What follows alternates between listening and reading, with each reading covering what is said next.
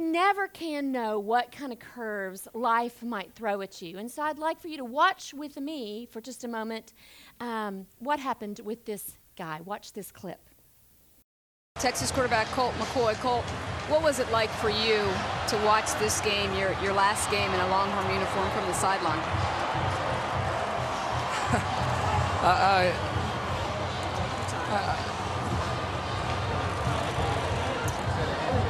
I love this game. I have a passion for this game. I've done everything I can to contribute to my team, and we made it this far. And it's unfortunate I didn't get to play. I would have given. I'd have given everything I had to be out there with my team. But congratulations to Alabama. I love the way our team fought. Garrett Gilbert stepped in and played as good as he could play. He did a tremendous job, and I always give God the glory. I never question why things happen the way they do. God is in control of my life, and I know that nothing else, I'm standing on the rock. What have doctors told you about the extent of... That is really what we're talking about here today, exactly the same thing, because that's what happens in this story. You see, I love how Kay took us through what happened last week, and as you go back and read the end of chapter 2, you see that the result of that trial was that all of the Jewish men, including, or not all, the ones that were in the school that we talked about in chapter 1, Daniel, Shadrach, Meshach, Abednego, were elevated to the highest positions in the land. So you're thinking, wow, these guys are like standing in tall cotton. That's what you'd say if you were in Texas. Here they are. They've reached the pinnacle. It couldn't get any better than this. And isn't it just true in our life too, that sometimes when we are at the top, the greatest test of our life is about to come. And that's what happens. That's what's going to happen here. So it's no wonder in my day-to-day life that I might encounter the same thing, that just when things are going well for me, I better get ready. I better batten down the hatches because the test might be right around the corner. So open your Bibles, if you haven't, to Daniel chapter 3, and let's look at really 3 things that Daniel's friends are faced with. Because this chapter really, he doesn't occur. We don't really see Daniel here, but these are his friends. And so we're going to see their story. We're going to find out that they are, right off the bat, required to worship the king. They then refuse to bow to the king, and they are then rescued from the king and what he set up to do. So those are the 3 things we're going to look at this morning. So required worship of the king. They say that a picture is worth 1,000 words. Well, if a picture is worth 1,000 words, then what's a whole dream worth? Because in chapter 2, that's what Nebuchadnezzar had. A dream about this statue, and you read all about it. And I think he became so caught up in the dream that, it just took him, he dwelled on it. And as you dwell on something, a picture, a painting, a dream, then you think, if a little of this, then why not a whole lot of it? And that's what began to happen here. I think whatever the dream is worth, it's worth enough to feed an ego visions of grandeur. That's what happened to Nebuchadnezzar. Look at me, go back to 2:47 and read that with me. Because it's funny to me that we ended the chapter last week with him declaring this. Then the king said to Daniel, truly, your God is God of gods and Lord of kings, a revealer of mysteries, for you have been able to reveal this mystery. It kind of sounds like a declaration of faith, doesn't it? I'm thinking, okay, he's got it. This guy's got it. But he really doesn't yet. He can't shake this image from his mind. And as you read in the commentary and the questions, some scholars think perhaps 20 years passed by. Some think 1 or 2. Does it really matter? No, because regardless of the amount of time, it was enough time for him to concoct in his head, if I'm the head, then why not the whole? And that's what he did. He was like, okay, a little bit of this, as I said, and you give him an inch, and he just ran the mile and goes full out, all right? And so what he creates is this ominous, it's not really a statue like was described, he creates this ominous thing. And I couldn't help but be struck by the fact that, why are we surprised at his actions? He's just acting like who he is, a non-believer. And so we, the message for me is I shouldn't be surprised about people in my life that I'm dealing with that have never bent their knee and proclaimed Jesus Christ as Lord of their life. I should never be surprised at the way they act. They might kind of fool me a little bit, and I might think, oh, they're coming along, and then boom, they just kind of, there they are, back acting like whom they are, and we should not be surprised. We can't expect people who do not know Christ personally to make informed decisions because, you see, they haven't been transformed, and they certainly aren't conformed by his word. So don't expect something that just can't be there. And so pride, really, we find, goes before the fall for him. Proverbs 16:8 tells us that perfectly. Pride goes before destruction and a haughty spirit before a fall. Nebuchadnezzar should have looked at that.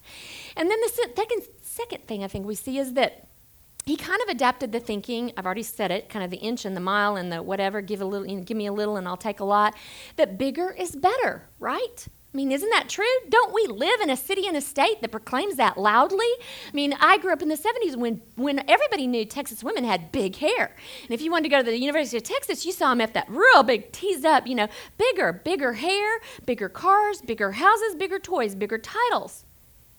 And yet what we know, if we know Jesus Christ and are following hard after him, then we know that loving those things, bigger things, will only leave us empty and unfulfilled. And that's a lesson Nebuchadnezzar's going to have to learn here, because right now he's got that confused and he's not sure. So he sets up this thing.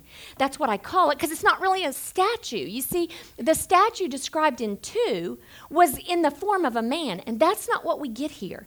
This is really out of proportion, grossly out of proportion. And so what we get is this thing, this monument, that has some real distinct differences from the one described to him in chapter 2. Again, it's not just a head of gold, it's the whole thing of gold. It's not in the form of a person, it's in the form of I don't know, it's just a monument, it's just a thing. And it's just a big old thing. It's when you look at the dimensions, it would kind of go, it's just long and tall and skinny and like goes sky high. So it's not really a statue, it's just a thing, and it stands way out on the plain. And why does he do that? Because you see, ancient cities, when you go back and look at how they were built, that they were only built 1 or 2 stories high. So if I can build something very high, then where can it be seen? And if it's sitting on a plain, where can it be seen? It can be seen for miles around. And that's the whole purpose. He wants anybody within any distance at all to see and know what he's proclaiming. And then he throws a Bacchus party. I love that word. This is really a who's who invitation of the day. Regardless of responsibilities, the people that were in attendance represented apparently all government officials. If you look in your chapter and go back, in the first 7 verses alone, the word all is used 4 times. Notice those patterns and repetitions, ladies, as you study your Bible. They're telling you something. So we see that all were in attendance, that all had to bow down, so all were there. And what we know in the ancient world, which really is no different than in our world today, because we just ask that you pay to have the best seat in the house. But a long time ago, those that were in position and power got the best seat in the house. So don't you know, the all in the crowd, the who's who, okay, I hate this when my brain does this. What do you call the president's, I guess his cabinet, what do you call the people that are... Yeah, his immediate guys that surround him, okay, the real decision makers in his cabinet, they're all there. They're on the front row. And everybody else is just standing around. So they're seated right before it, and everyone else is just thronging the plaza. That's what I envision, is this, maybe like the Tea Party thing that Glenn Beck had. I'm kind of like, okay, that's kind of like it, what it is, except the most important people were there. Can't say that about that particular gathering, but the most important people were there. That's what we've got. And it's funny because the king set this up to really make a statement about himself, and yet what we know is the King of Kings was the one who really set it up, because he's going to show these folks how the cow ate the cabbage. And that's what we have. And this whole showy nature reminds me a whole lot of politics today. I already said it. I mean, just you can name kind of any, whether it's the inauguration, whether it is, let's just talk about elections, because November's coming up. And do you feel it? Like the pressure's building? I feel it. I'm not even running, or really, I'm not even in it. And I feel it. You can see that millions of dollars are being spent. Words are being analyzed. Things are being manipulated and maneuvered, all so that we can give our candidate the best possible chance of winning. And then what happens? Because on election night, everybody who's anybody associated with the candidate or the party is there to celebrate or, kind of lick our wounds and go home. And so what happens is after that, the music is there. Just think of it. It's the same kind of deal as was being set up here. And yet an announcement is made, and somebody does lose, and somebody goes home. And what happens is a new day dawns, and life moves on. And the same can be said in our own spiritual lives, I think, ladies. Because our lives are filled spiritually with mountaintop experiences and valleys, peaks and valleys. And it's at the times that we are standing on the mountaintop that we need to be aware we might be the very greatest target for Satan. And which is exactly what happens here. And yet, many times when we're on the mountaintop, it's our own smugness and our own self-righteousness that gets the best of us. Not necessarily, but all that just is a setup for Satan. And so don't forget that Satan is a roaring lion, and he's seeking to devour us, those who believe. 1 Peter 5:8, your adversary, the devil, prowls around like a lion seeking someone to devour. And that's why we've got to equip ourselves, ladies, with the armor of God. And we find that in Ephesians 6:11-18. Put on the whole armor of God so that you may, I love this wording, take your stand against the devil's schemes. And that's exactly what Shadrach, Meshach, and Abednego did. They were armed, and now they're ready to take their stand. And that's what happens next. They refuse to bow. They just say no. I mean, Nike says it. It says, no, it's not Nike. It's the drug campaign. Just saying, Nike says, do it. Sorry. Don't do that. Don't just do it. Oh, my goodness. That was a Freudian slip. Don't just do it. Just say no. That's the anti-drug campaign. And that's what we want to focus on here today. Just say no. I think it would have been really easy to rationalize that day bowing down. It appears, we don't know because it's not expressly spelled out, but it appears that there were many Jews in the crowd who did just that. Because verse 12 does say this. Verse 12 says, these men, O king, pay no heed to you. They do not serve your gods or worship the idol that you've set up, the image. And he's speaking of the three.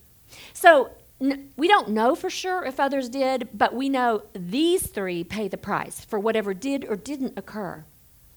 And again, I just think it would have been really easy. Fear would have really probably gotten the best of me. I want to think not, and I'm going to pray that doesn't happen in my lifetime. But I can see how easy it would have been to rationalize. And yet these three do something different. Why? Because they knew God's word. And the question is, do you? When put to the test, do you know the answer from Scripture? Can you give an answer? Can you give an account that is not your word or your opinion, but His word? They did. We will have no other. We will not bow down. That's Exodus. That is Exodus 20, verse 3. You shall have no other gods before me. Whatever had happened in the years of living their life here, this was the deal breaker. This was the time they stood up and said, we will not bow down. And we see that Daniel's not mentioned here for whatever reason. Some scholars think he was away on official business, and some say his position could have been so high he was likened to the king and just standing with him. Regardless, this test is not about Daniel. This is about his friends. So you can't rely on your friends or your parents or your siblings. There is going to come a time in your life where it is going to be the test is going to be put to you, and you've got to decide, whom do I serve? And let us be like Joshua, who stood up in Joshua 24 and said, as for me and my house, we will serve the Lord. And I think the other thing we learn here is that envy is a green-eyed monster, because the Chaldeans who turned these Jews in were the same ones in 2 that were going to lose their life. And didn't Daniel save their life? Yeah, I think he did. That's funny, isn't it? And now they're turning him in. Now, why do you think that is? Well, because these Jewish boys had come in and they ripped the rug right out from under those Chaldeans. These were the guys that were supposed to have those positions. And so, same stuff happens today with us. And what sets in when somebody takes what should have been yours or your kids? Worse, your child's. I mean, my goodness, he should have been captain of the team. She should have been whatever, president of the class. I mean, what happens? Ooh. The little green-eyed monster comes in, and jealousy begins, and envy begin to take root in our heart. And so we've got to be careful. I think that's what I see right here. Man, these guys, the word that's used there is they delight in finding the Jews disobeying. They delighted in it. Do you delight when someone falls around you? Have you ever? I have. And I think that's the warning in this right here for me and for you, is not to delight in the downfall of another, but instead to be the one that brings healing when a fall has occurred. I love this verse, brethren, if a man is overtaken in a trespass, you, ladies, who are spiritual, should restore him, and do it in a spirit of gentleness. Look to yourself, lest you too be tempted, from Galatians 1. The idol right here for Shadrach, Meshach, and Abednego was easy to spot. It's on the plain. It stands miles high beyond anything anybody can see. It's so easy. It was this thing they were called to bow down to. But what about our idols today? I'm so glad in your lesson you got the chance to ponder on that question as you did this. And I hope you got a chance to talk about the idols today. And it just reminded me of Kyle and I when we first got married. Every car that Kyle had owned up to the point of our marriage was one that came with at least 100,000 miles on it and had a price tag of no more than $500, because his dad worked for a company that had field cars. And so it was perfect that was the car. Those were the cars that he would have, and he would much rather have had the money than the car anyway. He didn't care about that, and that was what I loved about him. I loved that Gold Fury Flame, whatever it was, that he came to pick me up in. But we were married, we both had jobs, and I was working for a bank, and I'll be darned if we didn't repossess a gold 2-door little tiny sports BMW. Screaming success. And you know what? We bought it. Hook, line, and sinker. We were like, yeah, that's it. That's a car for us. We know it is. It fed every cultural image we had. And so what did God teach us in that car? Oh, I'm so thankful he taught us this really early on, because it made a big point. That car was the biggest lemon there ever could be. We had taken it to get it checked out, but later we found the car had actually been wrecked. The whole frame beneath, the engine maybe was okay, but the frame was bent, and it was just problem after problem. We just didn't have that kind of money to spend on fixing something that was a lemon, and it was a lemon. And God taught us that, you know what? It is not about the car.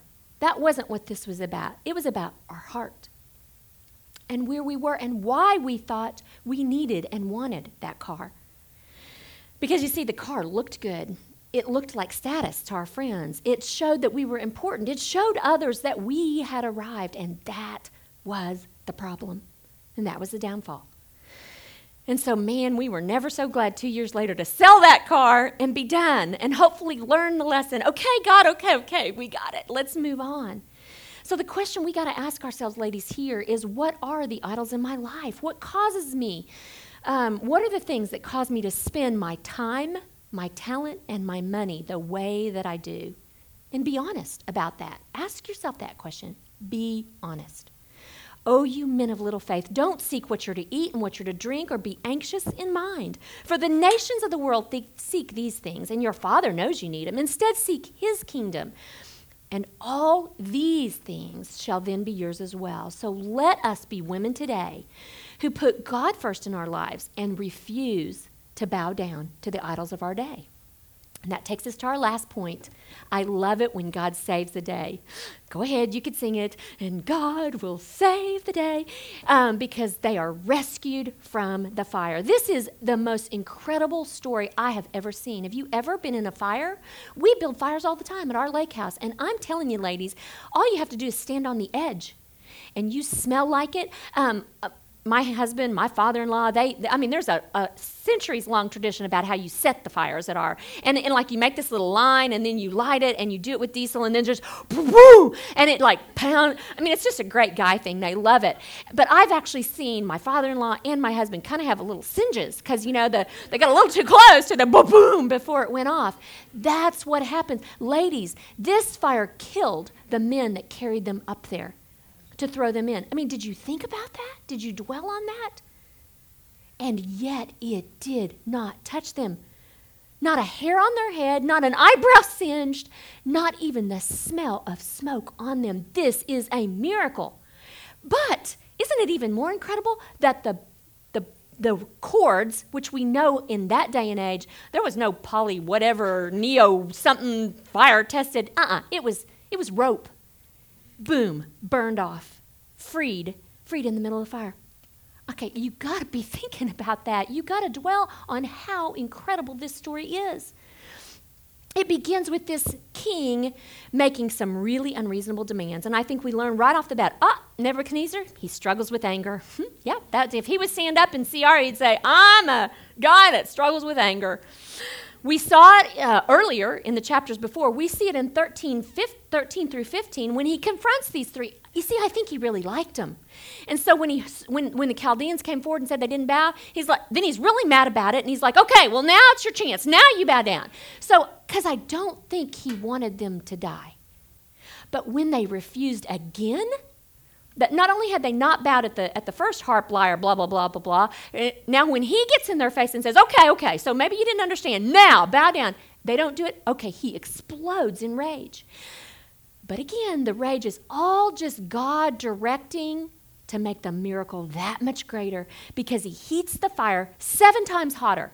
Okay, if it wasn't hot enough, we're going to really make a show. He thinks he's controlling and directing this, and he's not. And then he proclaims very arrogantly, so what God will be able to rescue out of my hand? Well, of course, none of his gods can, because the only gods he worshipped were stone and wood, and he doesn't know God, the God. He doesn't have a personal relationship. So, of course, he's right. He's right on in making that claim, because his gods cannot, gods, plural, little gods, cannot deliver. So he gets a very unusual reply, because these men, I loved the question, the arrogant reply, and our questions said, well, what about the arrogant reply or the apparent arrogant? And I was like, they weren't. They were very respectful in their reply. He was the one that was losing it, and they just stood up and looked him straight in the eye, this ruthless ruler whom they knew was going to throw them in the fire, and they said, we will not bow down. Whether our God is able, but even if he doesn't, we will not bow down. In that, it's one of the greatest declarations of faith in the Bible right here. And so for us, the lessons I got is you and I should obey the authorities over us until we must disobey them. We're called to obey it. I love that your lesson took you to Romans 13, because God makes it very clear. Everybody must submit to the government authorities. And we saw that Jesus even said when questioned by the Pharisees, because they all hated Rome. And remember when they put Jesus to the test with the little coin and said, what do you do with this? All over taxes? Boy, isn't that a great argument today, the whole tax thing? And Jesus, what did he reply? Render unto Caesar that which is Caesar's, and unto God what is God's. And he was talking about Rome, hated Rome, but he said, hey, they're put over you, so pay your taxes. So we should obey authority until the authority goes against God. That's the answer. Obey until it violates what God has set down, and that's what happened. And we see this again in the New Testament with Peter and the disciples, because they were doing the same thing in Acts chapter 5 in the early church, and they had been charged with not teaching in the name of Jesus. And they answer that they had been hauled into court and they're actually going to be imprisoned. And their reply is, we strictly charged you not to teach in this name, yet here you have filled Jerusalem with all your teaching. But Peter and the apostles answered them, we must obey God rather than men. So they came under authority until they had to disobey. And so we know that's the first thing we should do. But the second thing I think we need to get a good handle on here, ladies, is that we need to know that bad things do happen to good people, even in God's economy. I love that they took us to Hebrews chapter 11, and if you didn't look it up, go there, because he talks a lot about the hall of faith and those that were delivered, and then you get to the end and you find, but how many were not delivered? And who can understand why? I don't understand it. Why did Stephen become the first Christian martyr? Why did John the Baptist lose his head? Why was Christ crucified? I can't understand it this side of glory, but I can trust God can and has a reason and a purpose. And so I just came up with 5 things that I think describe why bad things happen. Number 1, we live in a fallen world. Sin still rules. From the time of Adam and Eve making that first choice into sin, we live in a world filled with sin. Babies die. People get sick. Men lose their jobs. Women lose their jobs. Women are raped. These bad things still happen. Children are taken from their parents. And then we see that God uses suffering, though, to draw people to himself. And I'm not going to read the passages because we're out of time. And we see that suffering purifies our faith. We see that very clearly in James. Know that the testing of your faith produces endurance. We know that evil can be used for good. Joseph, the story of Joseph, and when he finally gets before his brothers, what does he say? We talked about this in week 1. You meant it for evil. You meant it for harm, but God meant it for good. He sent me to Egypt ahead to save all. Wow. And then finally, we just don't know what God is up to sometimes. It's like doing the tapestry.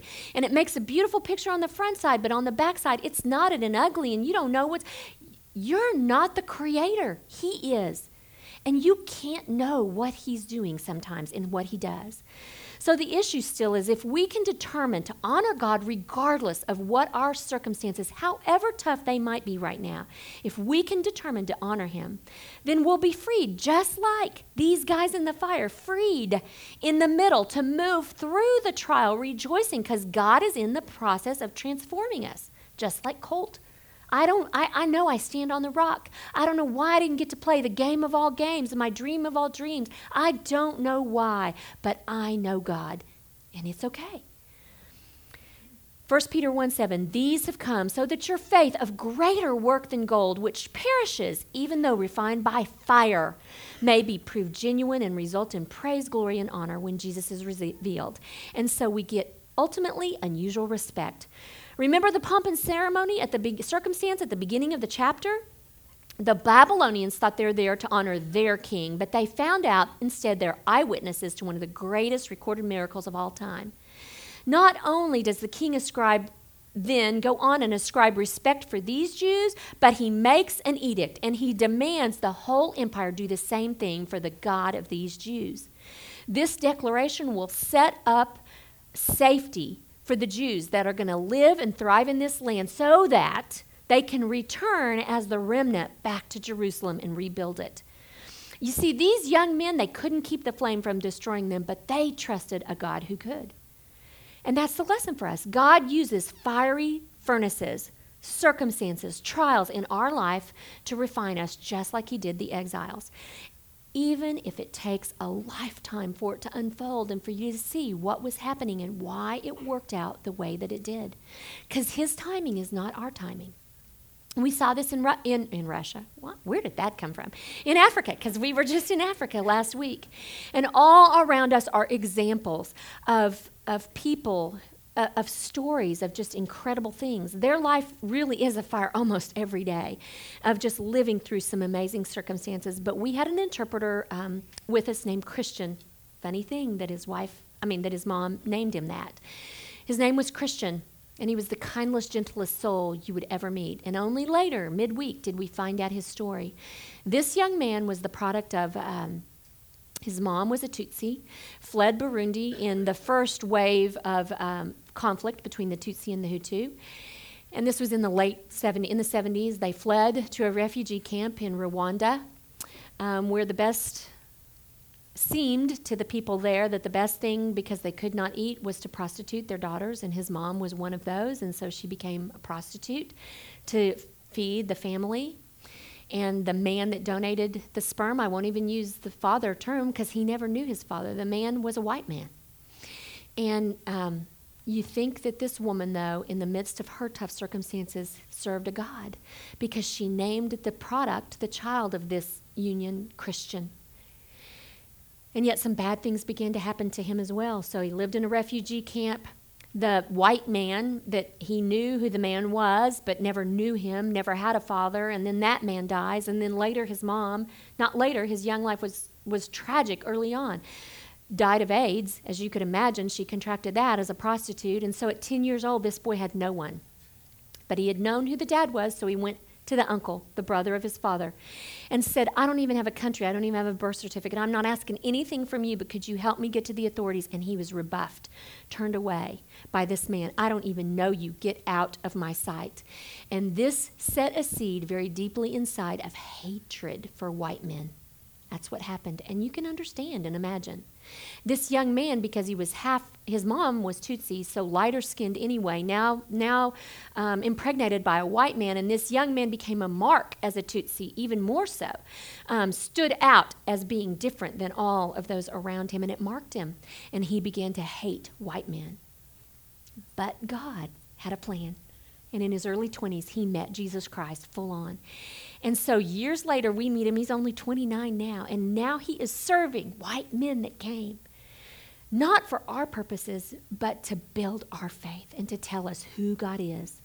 So I don't know what the trial is you're experiencing in your life today, because I do know there are health issues in this room. I know there are marriages on the rocks. I know there are husbands without work, women sitting here without work or with a job. I know there are people whose child is wayward and gone another way. Whatever it is, consider it pure joy, my sisters, whenever you face a trial, because you'll know that the testing of your faith will develop endurance, perseverance. Let perseverance finish its work so that you may be mature and complete, lacking nothing. And then never forget that Jesus told us, surely I will be with you always.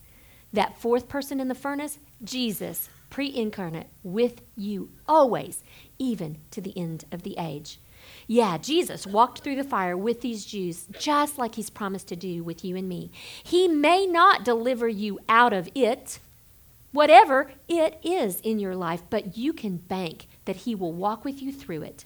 So ladies, let's be women today who believe that Jesus will be with us no matter how hot our fire. Father, thank you for the furnace we got to be in today to remind us that you are with us through the fire, and let it refine us, because I don't want to be immature. I want to be mature and complete, lacking nothing. In your precious name we pray. Amen.